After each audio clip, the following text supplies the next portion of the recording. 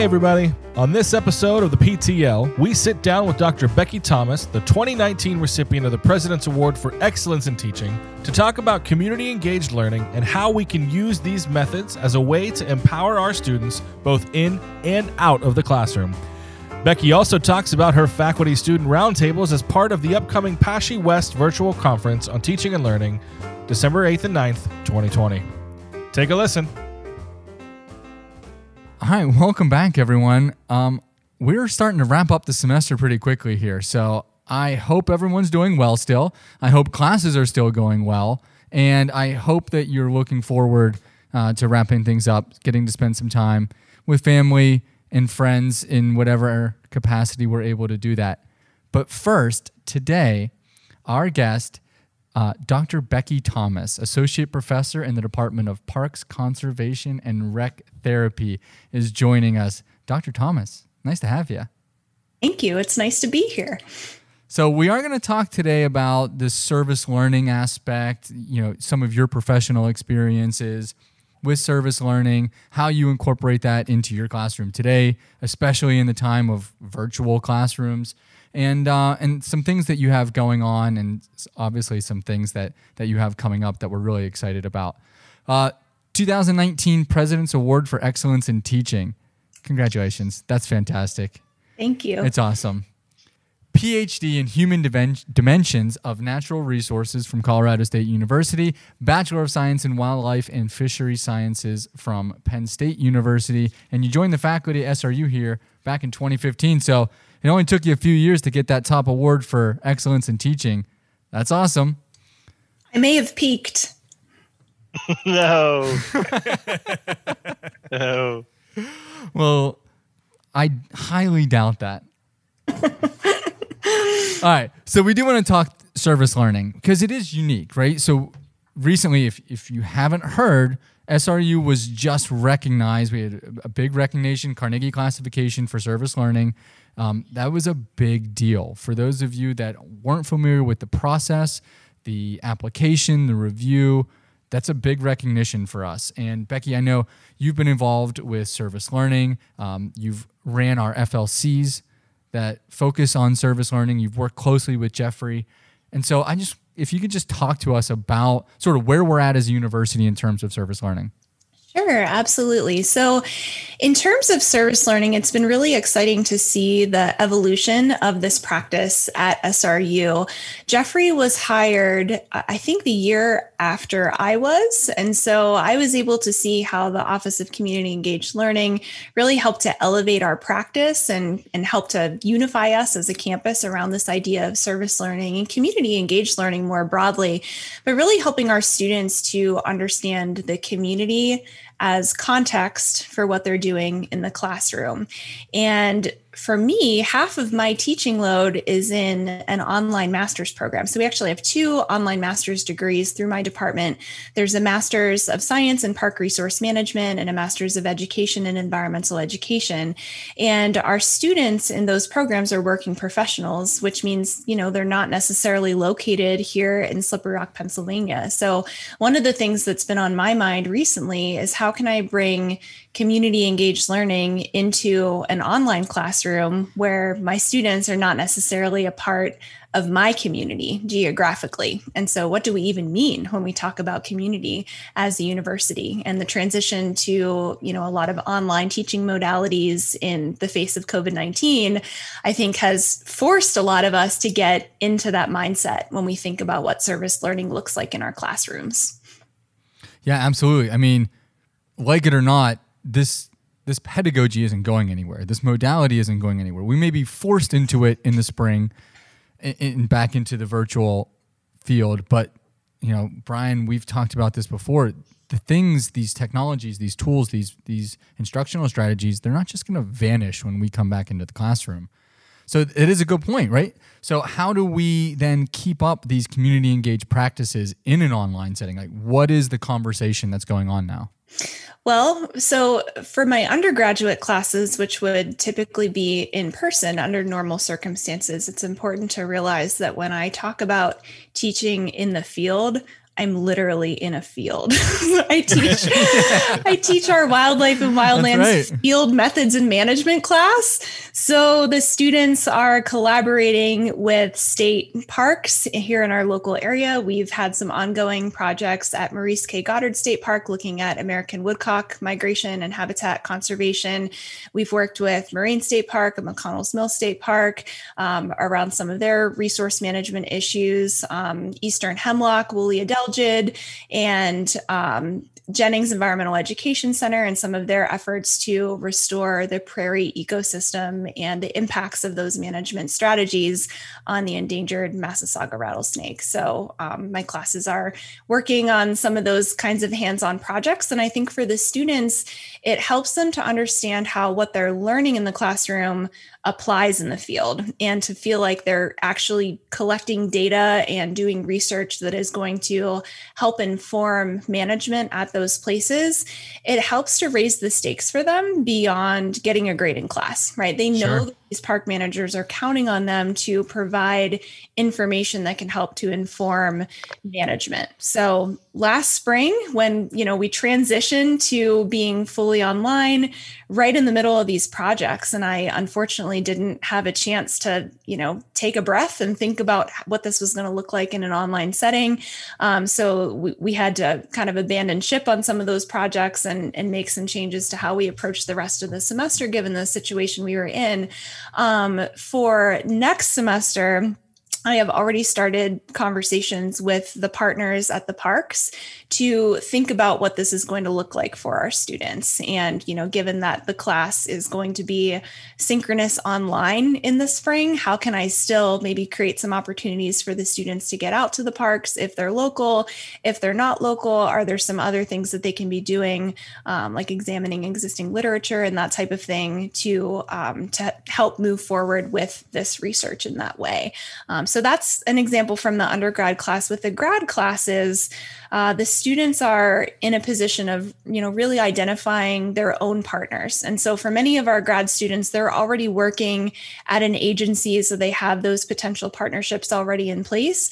But our graduate program also tends to attract a lot of what we like to call career changers. So these are people that started out doing something different, and then they realize, who am I fooling? I want to be outside. I want to be doing something in nature. And so I'm going to go back and get my master's degree in park management so that I can pursue that goal. And so for those students, because they're in an online program, it's really important for us to think about how to build some of those professional connections into the program. And so last spring, one of the things that I did in my environmental issues class was a community engaged learning project that was essentially a systematic review of literature, but it was organized in a way that allowed the students to produce kind of like a visual executive summary, so a more creative way to organize their findings and to connect the practitioners who might not have access to databases with peer-reviewed journals, for example, to the scientific research that the students could access by virtue of their position at SRU, and kind of understanding how to aggregate and analyze that information and spit it back out to the practitioners in a way that makes sense and can inform management. Because that's really the goal is, we are in a field that is very applied. So the things that we do in our field need to have some type of tangible connection to management goals or objectives on the ground. Yeah. Yeah. And I think that's an important point. I mean, in higher education, we sort of take for granted access to all those databases and all that research, and that stuff's expensive. I know the library shells out a lot of money to get us access to those things.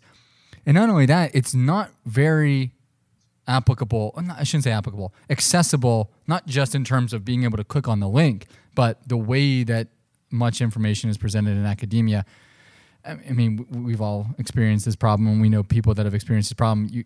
They're just not interested in reading research papers. And so I think that's important, is that having that connection or that ability to take the information and allow our partners to be able to use it is really important. Because I think for me, service learning it's very much a give and take relationship, right?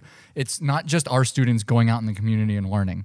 It's us being able to provide to the community and us learning from the community at the same time.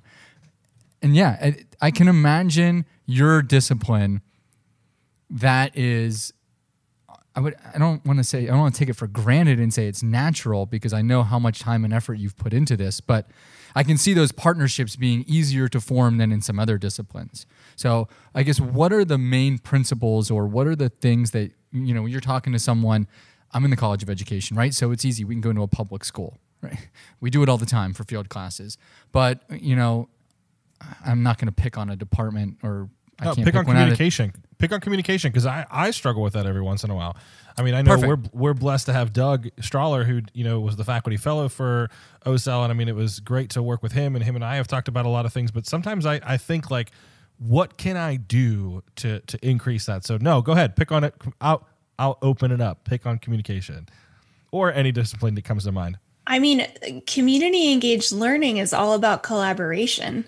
And as a scholar, as a researcher, that is a huge area of emphasis for me. So I study the practice and the outcomes of collaborative conservation. So thinking about natural resources, how we take care of the planet, and how we can do that in a way that is collaborative between the researchers and the practitioners who understand how to manage that resource, and the community members who are going to be impacted by those management decisions. So I came into service learning from that lens. And so a lot of the things that I would do as a researcher in that area directly carry over into a service learning context. And it starts with relationships, right? It starts with, going out for a coffee or a drink, or maybe we're doing it virtually now because of COVID, but, where you're interacting with someone from the community and you are identifying things that each of you can contribute.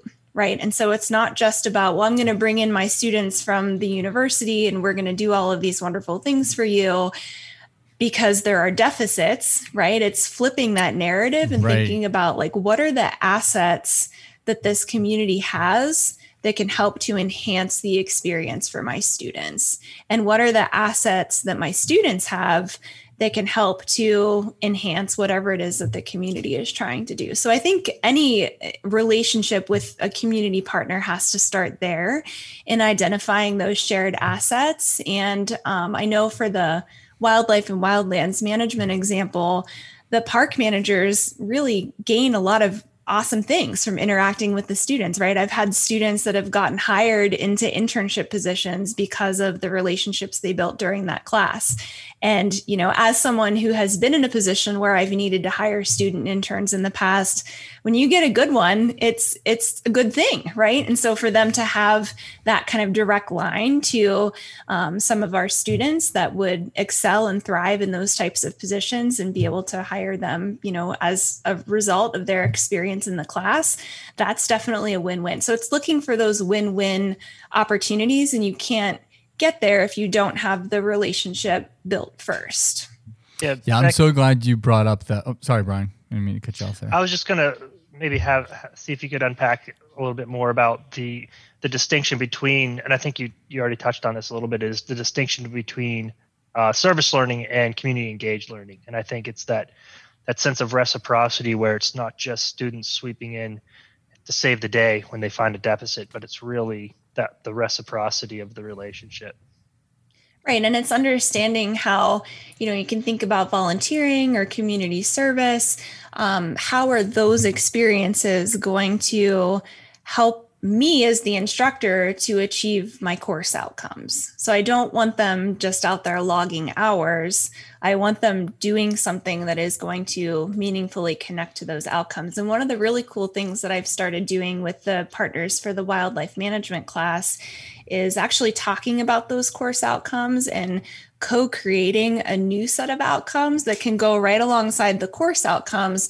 But like, okay, here are the things that I need to make sure my students are getting academically. What do you think they need? Like, from your perspective as a practitioner in the field, what are some things that are important to you? And then we match them up and we make sure that the partners have an equal voice in deciding what is important for the students to know.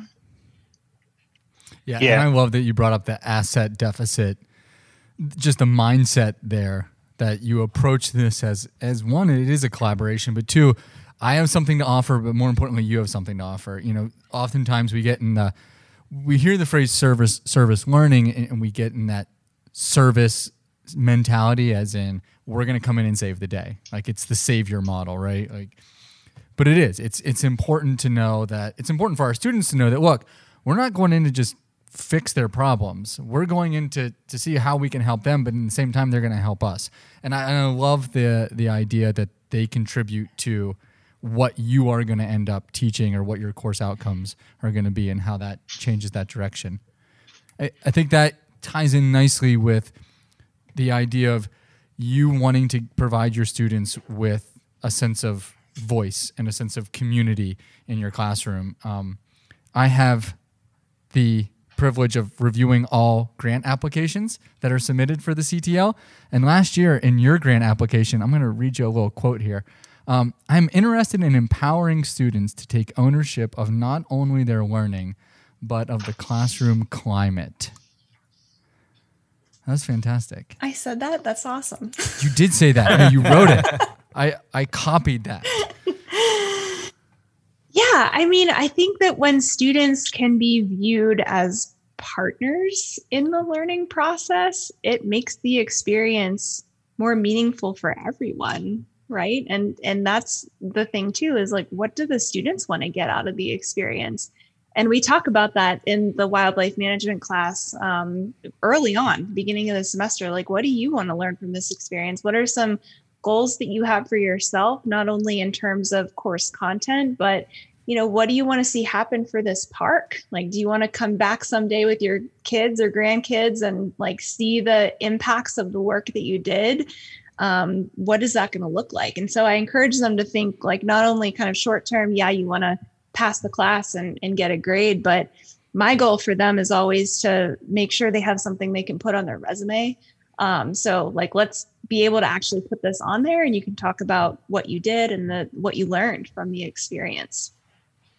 Yeah, and you've really taken a lot of ownership in that statement. I mean, I know I read it from a grant application, but you've attended now the PASSHE conference that focuses on developing these relationships with students and giving them that sense of voice and that sense of empowerment. So can you talk about that experience and how that shaped what you do now? Yeah, so first I want to say that students really love it when they find out that we don't have all the answers. And and this is true for me. It's true for the partners at the parks that work with me and my students. And that always comes up in conversations with students like, wow, it really stood out to me when, this park manager that's got 20 years of experience stood up there and said that they didn't have all the answers and that they were learning too. And that's what lifelong learning is all about, right? Like I would never want students to think that once you get your degree or whether that's, bachelor's, master's, PhD, whatever, that you are somehow done. And I think that's something that I've tried to really embody in my own professional experience is how can I continue to learn and grow over time? Because it keeps me excited about my job. It keeps me excited about teaching, and our students are changing and the world around us is changing. So there's always more to learn, which is what motivated me to want to go to the PASSHE conference. And to say it's a conference is really not fully accurate. It's like summer camp for professors. I mean, yeah, we have this certain, like when you hear the word conference in academia, you're like, ugh. Yeah, that is. But this, your experience, and I've talked to you about this before, your experience was not that. No, it was not. So first of all, the location for the conference is this beautiful camp on the shores of Lake Michigan. So you're waking up every morning, looking out across the water. It is just this beautiful setting. We're surrounded by lots of nature, which I love, obviously, or I wouldn't be in the field I'm in. So that was awesome. And the really cool thing about it, though, is the people. And it's all faculty from different universities that are excited about teaching and learning. And it's like this palpable sense of energy when you get there because you know that everybody is there because they want to learn how to be better teachers and they want to share what they know with other people. One of the things that happened at Wakanzi that I thought was really powerful was we were all organized into a series of dialogue groups, which I'm an introvert. So like the thought of small talk and networking with a bunch of people I don't know is pretty terrifying. So I went to this conference with Dr. Sarah Torres from Early Childhood Education. And so I had a buddy, right? She was the one that was like, hey, we should go to this conference. It looks cool. And we were like rooming together and everything. They divided us up into different groups so that we were not in a group with someone from our home institution. And so that was like really intentional. And Brian's shaking his head. Oh, do not like it. But no, it gets better. So we got to meet with the people in that group, I think 8 times over the course of the conference for deep, meaningful conversation. It was amazing. Right now he's interested. Mm-hmm. Fellow introvert. Yeah. And so, we would go to our sessions and then we'd come together maybe like once a day with our dialogue group and get to talk about what we were learning and what we were taking away. And it was just really cool to form relationships with these people over time. We also had 2 students who were participating in our dialogue group. So here's where the student piece fits in, because during the Wakanzi Professor Conference, there's also a student undergraduate conference that's happening at the same time. So it's a leadership conference for students. And one of the most meaningful sessions I attended at Wakanzi was facilitated by those students. And so it was like a series of small group conversations where the students were talking with us about different challenges that they face in the classroom and giving us a space to talk about challenges that we face in the classroom. And I think there are a lot of things about being a professor that students just don't realize is a thing, right? And so for me to be able to talk with students about like, imposter syndrome, like that is something that I struggle with. And I'm a first generation student / professor. And so, I'm constantly questioning whether or not I belong in this space. And there are things that, can happen sometimes and things that students can do, whether it's intentionally or unintentionally, that can cause me to ask those kinds of questions. And they don't always realize that. And we do the same things, right? That can cause them to question whether or not they belong in this space. And so when we can come together and have those conversations and like really start to open up and listen to each other and think about like, what do we need to do to move forward to create a stronger community in our classrooms? And what is that going to look like for us? Like that's where growth can start to really take off and happen. Yeah. And I think, the conversation is always important. And it's something that I stress all the time to anyone that I talk to, students, colleagues, random people on the street, the idea of, we don't learn when we're stressed. That's just the way human beings are wired. We have to be comfortable. We have to feel a connection. We have to feel like we belong within the group for really deep, meaningful learning to occur. How does this look now that we are in a virtual environment and we are staring down spring 2021, which we know is going to be in a virtual environment as well? So what are some things, or I guess, what are your suggestions or tips for how you can still like simulate that or recreate it even in this environment? Well, I was really lucky that before COVID, I already had a lot of experience teaching online because of the graduate program. And our graduate classes are asynchronous online. So I was used to using, mostly discussion boards, but, engaging with students through D2L. And there's so much relationship building that can happen in that format. And it's amazing to see how the graduate students will go from the beginning of the semester. And you can tell, like, gosh, imposter syndrome is alive and well in graduate school. And it is even worse in an online graduate program where you don't have those face-to-face interactions with your peers and your professor. So I am constantly reminding myself of, just being mindful of how I'm coming across in the ways that I'm communicating to my students through D2L. This semester, I started experimenting with some video for like video feedback for students. And, we also need to be thinking as a community about the potential impacts of that on certain groups of faculty. And I will like quickly put on my ABSCUF social justice committee chair hat for a minute and just say that until I was tenured, I was not comfortable being in video in front of my students because I am a woman. I also am very young appearing. And so especially with the graduate students, I was worried. Like I honestly was. I was like, I don't want them to like think that I'm not credible or that I don't know what I'm talking about. And so I was really careful about that. And this year I'm just like, well, how bad can it be? Right? Let's see what's going to happen. And the students love it. So they're like, this is awesome. We really appreciate it. It takes a lot of time on my part to create those videos. I think it's probably something that I'll continue to experiment with and tweak into the future. But it's really just that dialogue and that back and forth, through online discussions to get them to treat the discussion board like a conversation instead of a format to submit their assignments. And so with the grad students, it usually takes them about, I would say like 3 or 4 weeks to kind of get it and to be like, oh, she wants us to actually engage with this, not just like one and done. I even say like no one and done. So that's not allowed. I mean, you can do it, but you're not going to get a good grade if you do, right? And even in like the description for the assignment, I'll say like, pretend you're going to the coffee shop and you're meeting your friends and, you get there a little bit late and you walk up to the table and everyone is already sitting there and having a conversation. You're not going to just like walk over and say something and walk away, because that would be weird, right? You're going to like pull up a chair. You're going to sit down. You're going to listen to what is being talked about. And then you're going to think about like, how do I insert myself into this conversation?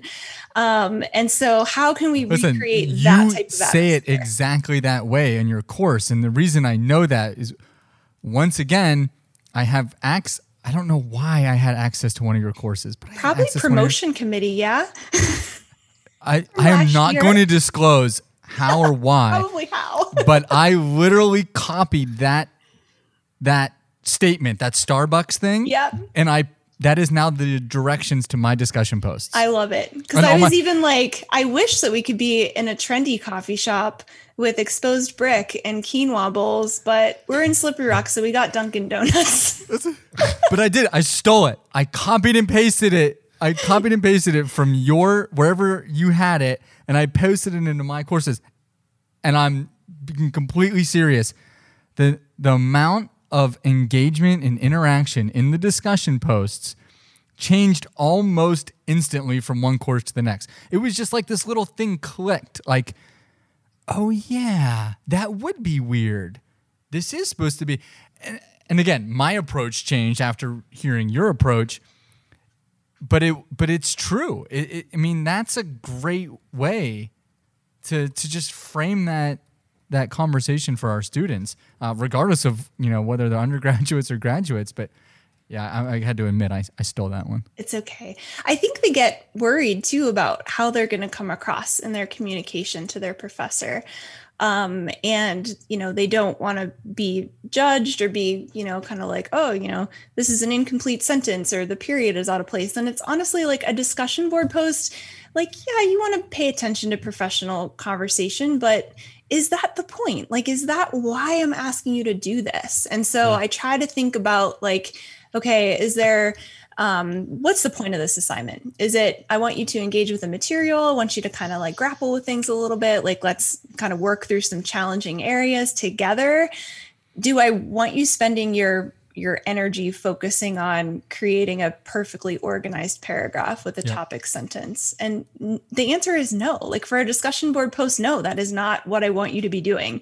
Are there other places in the course where that needs to happen? Yes, but the discussion board isn't it. And so for them to start to feel comfortable in that relationship building, I think we have to think about where we can take some of the pressure off for our students. Absolutely. I have that conversation occasionally with faculty, and it comes down to really thinking deeply about, is this a learning activity or is this an assessment method, right? And so oftentimes discussion boards in particular, end up becoming an assessment method, but you really have to, evaluate your learning objectives and figure out, what is it actually that you're trying to assess here. And, oftentimes the discussion board is really just a learning activity. It's a low stakes opportunity for students to think critically about the content and be in dialogue with each other, and hopefully, form a common knowledge base around the topic that will then inform a more higher stakes assessment. For sure. And for the undergrad classes, this semester is my first semester teaching synchronously using Zoom. So that has been a really fun adventure. I have learned that some things that would take 10 minutes in the classroom take 30 minutes on Zoom. So I've had to adjust my expectations a little bit in terms of the amount of content I can cover in each class. But I usually log in, maybe 10 minutes early, 15 minutes early, and students will start to log in early too.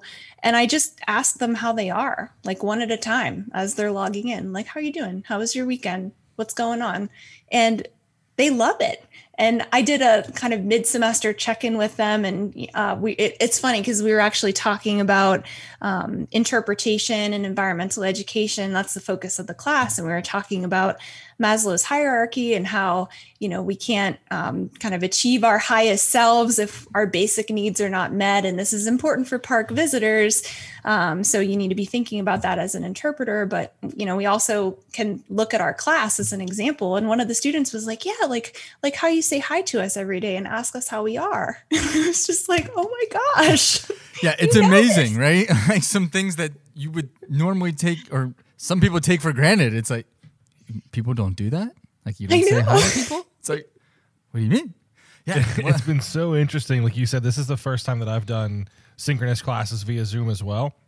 And I found that some sections are different than others, but like even just like a, hey, how are you doing? Turns into a 30-minute conversation. And I love that. Like when they're talking about, it could be something as like we're just at the time of the recording, we're just getting through registration. So like the stresses about that. Well, I don't know how we're doing registration, or, hey, I just saw the email from the president that says we're, 80% online for the spring. Can you explain that to me? Politics season. Like, can we talk about things like that? And we keep everything neutral, but even down to like physically, how are you feeling? Did you self-care? Like we've had some awesome conversations. Sorry, not to interject, or to slow you down. But I mean, I just think that's such an interesting aspect of teaching that, I mean, we never learned that in any of our professional development. You're going through your doctorate or anything like that. Like nobody preps for this, but it's such an important thing. Like you're saying, they just need that. It's just a great way to connect with your students. Yeah, and it goes back to what Becky was talking about and just creating that environment, right? I mean, when you start off with low stakes questions that maybe have nothing to do with your content or what you're trying to accomplish that day, then students are more likely to just keep the conversation going or understand that they can volunteer information. I start every one of my live classes, whether they're face-to-face or online, with just a question. Sometimes that question is directly related to the content that we're going to talk about in a very like subtle way. Like they don't know it at first. Like who would, anyone dead or alive, who would you have dinner with tonight? And then or sometimes it's just on a scale of 1 to 10, how you feeling today? How you doing?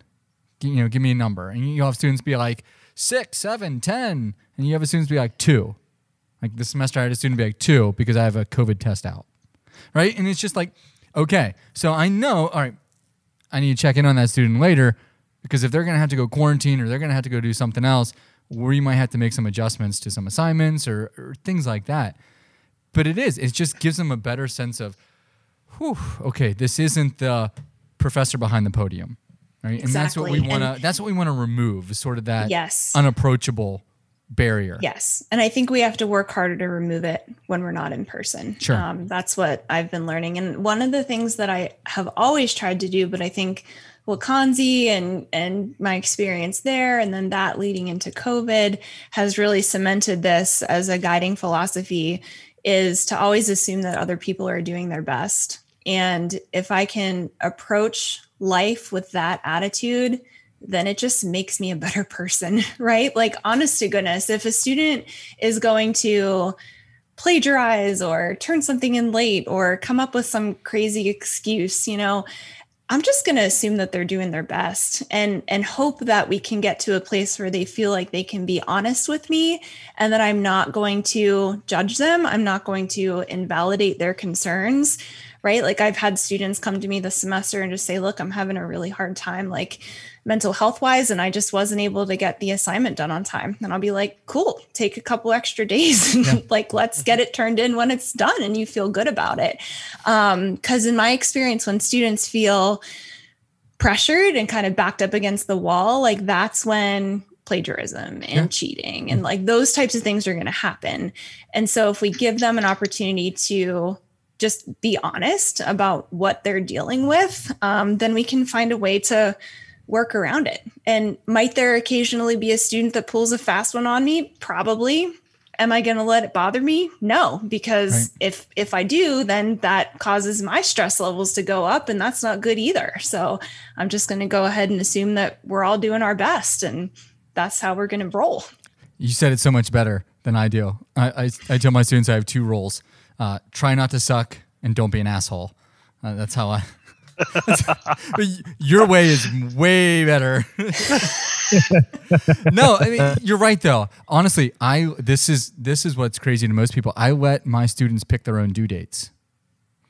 I just say we go through an assignment, we go over the assignment directions. I'm like, all right, pull out your giant agendas, which amazes me how many of them still have paper agendas, like planners. But whatever they do, they just flip. I'm like, all right, pull out your planners. Like, I want you to look at every assignment you have. I'm not so crazy to think that my one class out of your 5 is the only thing that's going on in your life right now. So look at your planners. Let's pick a date. And it's not like they pick a date 3 weeks out. Most of them are like, how about next Friday? It's like a week and 3 days. And everyone's like looking at their planner. Yeah, next Friday sounds good. They're like, can we do next Friday? I'm like, sure you can do next Friday. Works for me. Right? Like that's not my agenda. I thought you meant like everybody picks their own individual one. So I was like, that's a grading nightmare. How do you? I'm so like. Well, I tell you, I will say that some of them do be like, hey, they'll email me or contact me after class or stay after class and be like, I can't do next Friday. Can I? Sure, have at it. Like, can I have till Sunday? Yeah, absolutely. You can have till Sunday. Because the thing is, that's how the real world works. Right? Yeah. That's how we operate as functioning adults in society. Sometimes we have really tight deadlines and we've got to figure out how to meet them. But if it's like, I'm not going to be able to do this, then you ask for an extension. Right. And, what's the worst that could happen is you're told no, but might as well try to Right, because like you said, they're going to put more time and effort into doing that assignment if they have those extra 2 days than if they try to cram it in and just throw something together to meet an arbitrary deadline. Like, exactly. I'm not interested in you being able to crank this out in a week. I'm interested in you being able to put together a quality assignment. Exactly. The other thing that I would add too is that when we transitioned online last spring, there was a big emphasis on facilitating as smooth of a transition as possible for our undergrads, right? And students that were in previously in-person classes that had to transition online, and we had that kind of 2 weeks. And there was this overall, I guess, kind of message that students who were in classes that had already been online, we would just continue business as usual. And let me tell you, my grad students were not business as usual. Like those students were dealing with the same things that all of us are dealing with. A lot of them are classroom teachers. So they had suddenly a situation where they needed to teach from home. They had young children at home. I think that I probably made more accommodations for grad students last spring than I did for undergrads because of the life circumstances that they were facing. Yep. Yeah. And the same thing. My grad students are all teachers. They all have, not all, several of them have children of their own. Their school got moved online. Their kids' school got moved online. Like that is a major disruption. I don't care who you are. If you've been taking graduate online classes your whole life, it's still no one's prepared for that disruption. Look, the common theme that we have here is just empower your students. Like, give them a voice, give them a say, let them, understand that you're a human, you're going to make mistakes. They're humans, they're going to make mistakes. But if we all come to some agreement, like, look, we're in this together, we're going to learn something together, then we're going to be all right. Which is why I'm really excited about the Faculty-Student Roundtables. that you're putting together as part of the PASSHE Virtual Conference, the PASSHE West, Virtual Conference that we're hosting in December. So can you talk about that structure and how that came to be? Yeah, definitely. So, Jeremy, you had mentioned the grant through the CTL for last year, which I unfortunately did not get to utilize because of COVID and because I wasn't able to go back to Wakansi. But my original idea for that grant was to go back to the Wakansi conference with a group of students. And so to, load up some students in a van, go to the conference together. They would go and do the student part. I would do the faculty part. And then we would come back to SRU. And in the fall semester, which, should be happening right now, we would facilitate an FLC. So it would be students and me facilitating an FLC for faculty. You're talking about this as if like it's not gonna happen. You're just not. Oh, it's totally gonna happen. You just don't get to do it yet. Like, you're gonna do this. Yeah. It's totally gonna happen. We're holding you to this one. So that was the idea, and then that couldn't happen this semester. It will happen later, not happening now. And when we started to flesh out the plans for the PASSHE West conference, I thought, well, what if I could bring the spirit of Wakansi with these brave conversations involving students and faculty into an online space? What would that look like? And around that same time that I started to ask those questions, the Gender Studies Club hosted a teaching conversations night, and I was invited to participate in that. And it was fantastic. It was like, wow, this really could happen in an online environment. So I had reached out to one of the students who helped to organize that, who actually took a university seminar that I taught a couple of years ago. So I had her in class before and was just like, hey, what would you think about this idea of putting something like this together for the conference? Like, do you think this is something students would be interested in? And she said, oh my gosh, yes, that sounds amazing. Let's do it. So we started to kick around that idea a little bit more. I brought that back to the CTL. We talked about it as a group and decided to go for it. So basically what it's going to be is a group of some really incredible students that I've honestly never, well, I think a couple of them are students that I've worked with in the past, but most of them are students that I don't know. So these are students that were recommended by other faculty members after I described kind of what the context would look like. And so I'm hoping that we will get a good group of students that have a lot of different kinds of experiences at SRU. And so to kind of backtrack for a minute to the wildlife management class and the service learning project, unfortunately, a lot of times those types of experiences are reserved for high achieving students, and they are the ones that get to participate in all of those cool things. And other students don't get to. And so for the wildlife class, I really try to be mindful of making sure that that opportunity is available to all of our students and not only the ones that are the high achievers academically. And so I think that the group that we have for the PASSHE West Student Faculty Roundtables is going to represent a lot of kind of diversity and ability and that type of thing, which is awesome. And so the students are going to participate in 2 trainings with me and the Leadership Development Center. The first one is going to focus on Clifton strengths and strengths-based leadership. So that was something that I had the opportunity to do at Wakansi.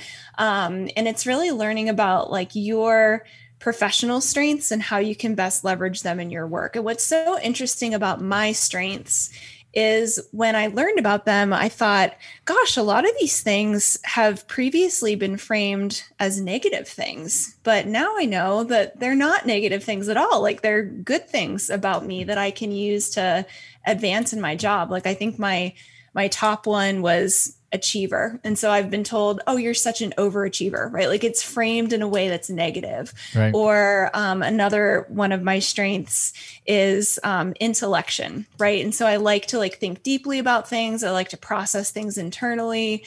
And so that gets framed in a negative way when I'm told, oh, you're overthinking, you're being an overthinker, right? But it's like, that's who I am. Like, that's not going to change. This can actually be a good thing. It doesn't have to be a bad thing. I'm also a maximizer. So I really like to try to figure out like what other people's strengths are and help them to leverage those so that they can be successful.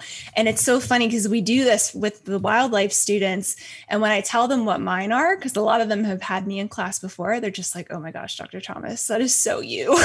That is so you. And they can see it. And so then we talk about like, okay, well, how do yours factor in? So for the student faculty roundtable facilitators, they're going to do the Clifton Strengths Inventory ahead of time. And then we're going to do a training on strengths-based leadership. And so when you're working with someone else in a leadership capacity, it can be really helpful to understand what their strengths are and how you can kind of complement each other in your leadership approach.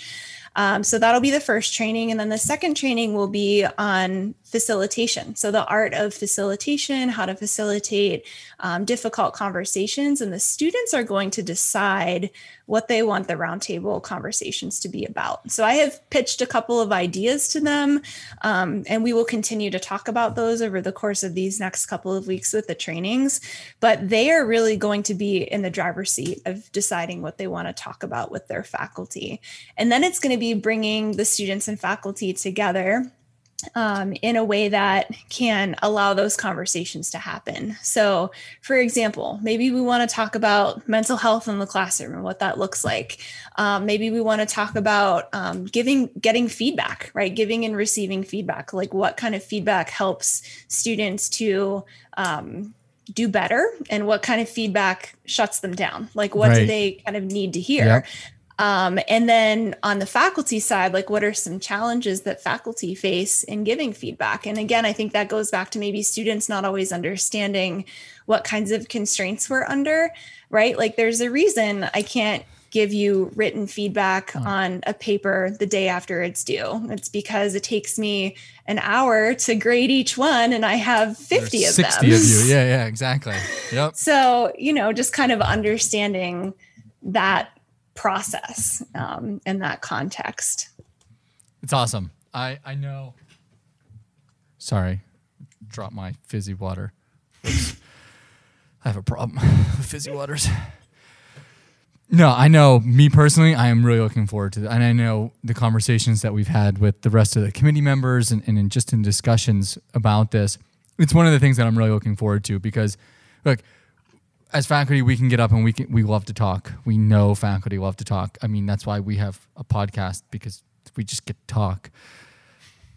But our students also love to talk, and they deserve a voice in this conversation as well. And I love the collaborative approach between students and faculty in sharing that message with everyone else, because we have a lot to learn. And to kind of bring this all back full circle, just like community engaged learning, engaging our students in their own learning and giving them ownership and giving them a voice and understanding that we're all just partners in this. And I can learn as much from my students as my students can learn from me in many areas. So Dr. Thomas, Becky, we really appreciate your time and your thoughts. You are awesome. I don't believe that you've peaked yet. So that's good. We look forward to all the other things that you get to do here at Slippery Rock, in addition to that FLC that you will be facilitating here very, very soon, hopefully. So thank you again. Yes, it will we happen, sincerely appreciate the time. My pleasure. The podcast for teaching and learning is produced and edited by me, Nick Artman, Assistant Professor of Communication. Your hosts are Jeremy Lynch, Associate Professor of Special Education, and Brian Danielson, the Director of the Center for Teaching and Learning at Slippery Rock University. This podcast is sponsored by the Center for Teaching and Learning at Slippery Rock University in Slippery Rock, PA. The mission of the Center for Teaching and Learning is to serve as a resource for faculty that fosters a culture of excellence and innovation in teaching, learning, and scholarship. If you haven't already, make sure you subscribe, rate, and review the podcast for teaching and learning wherever you get your podcasts. Thanks for listening.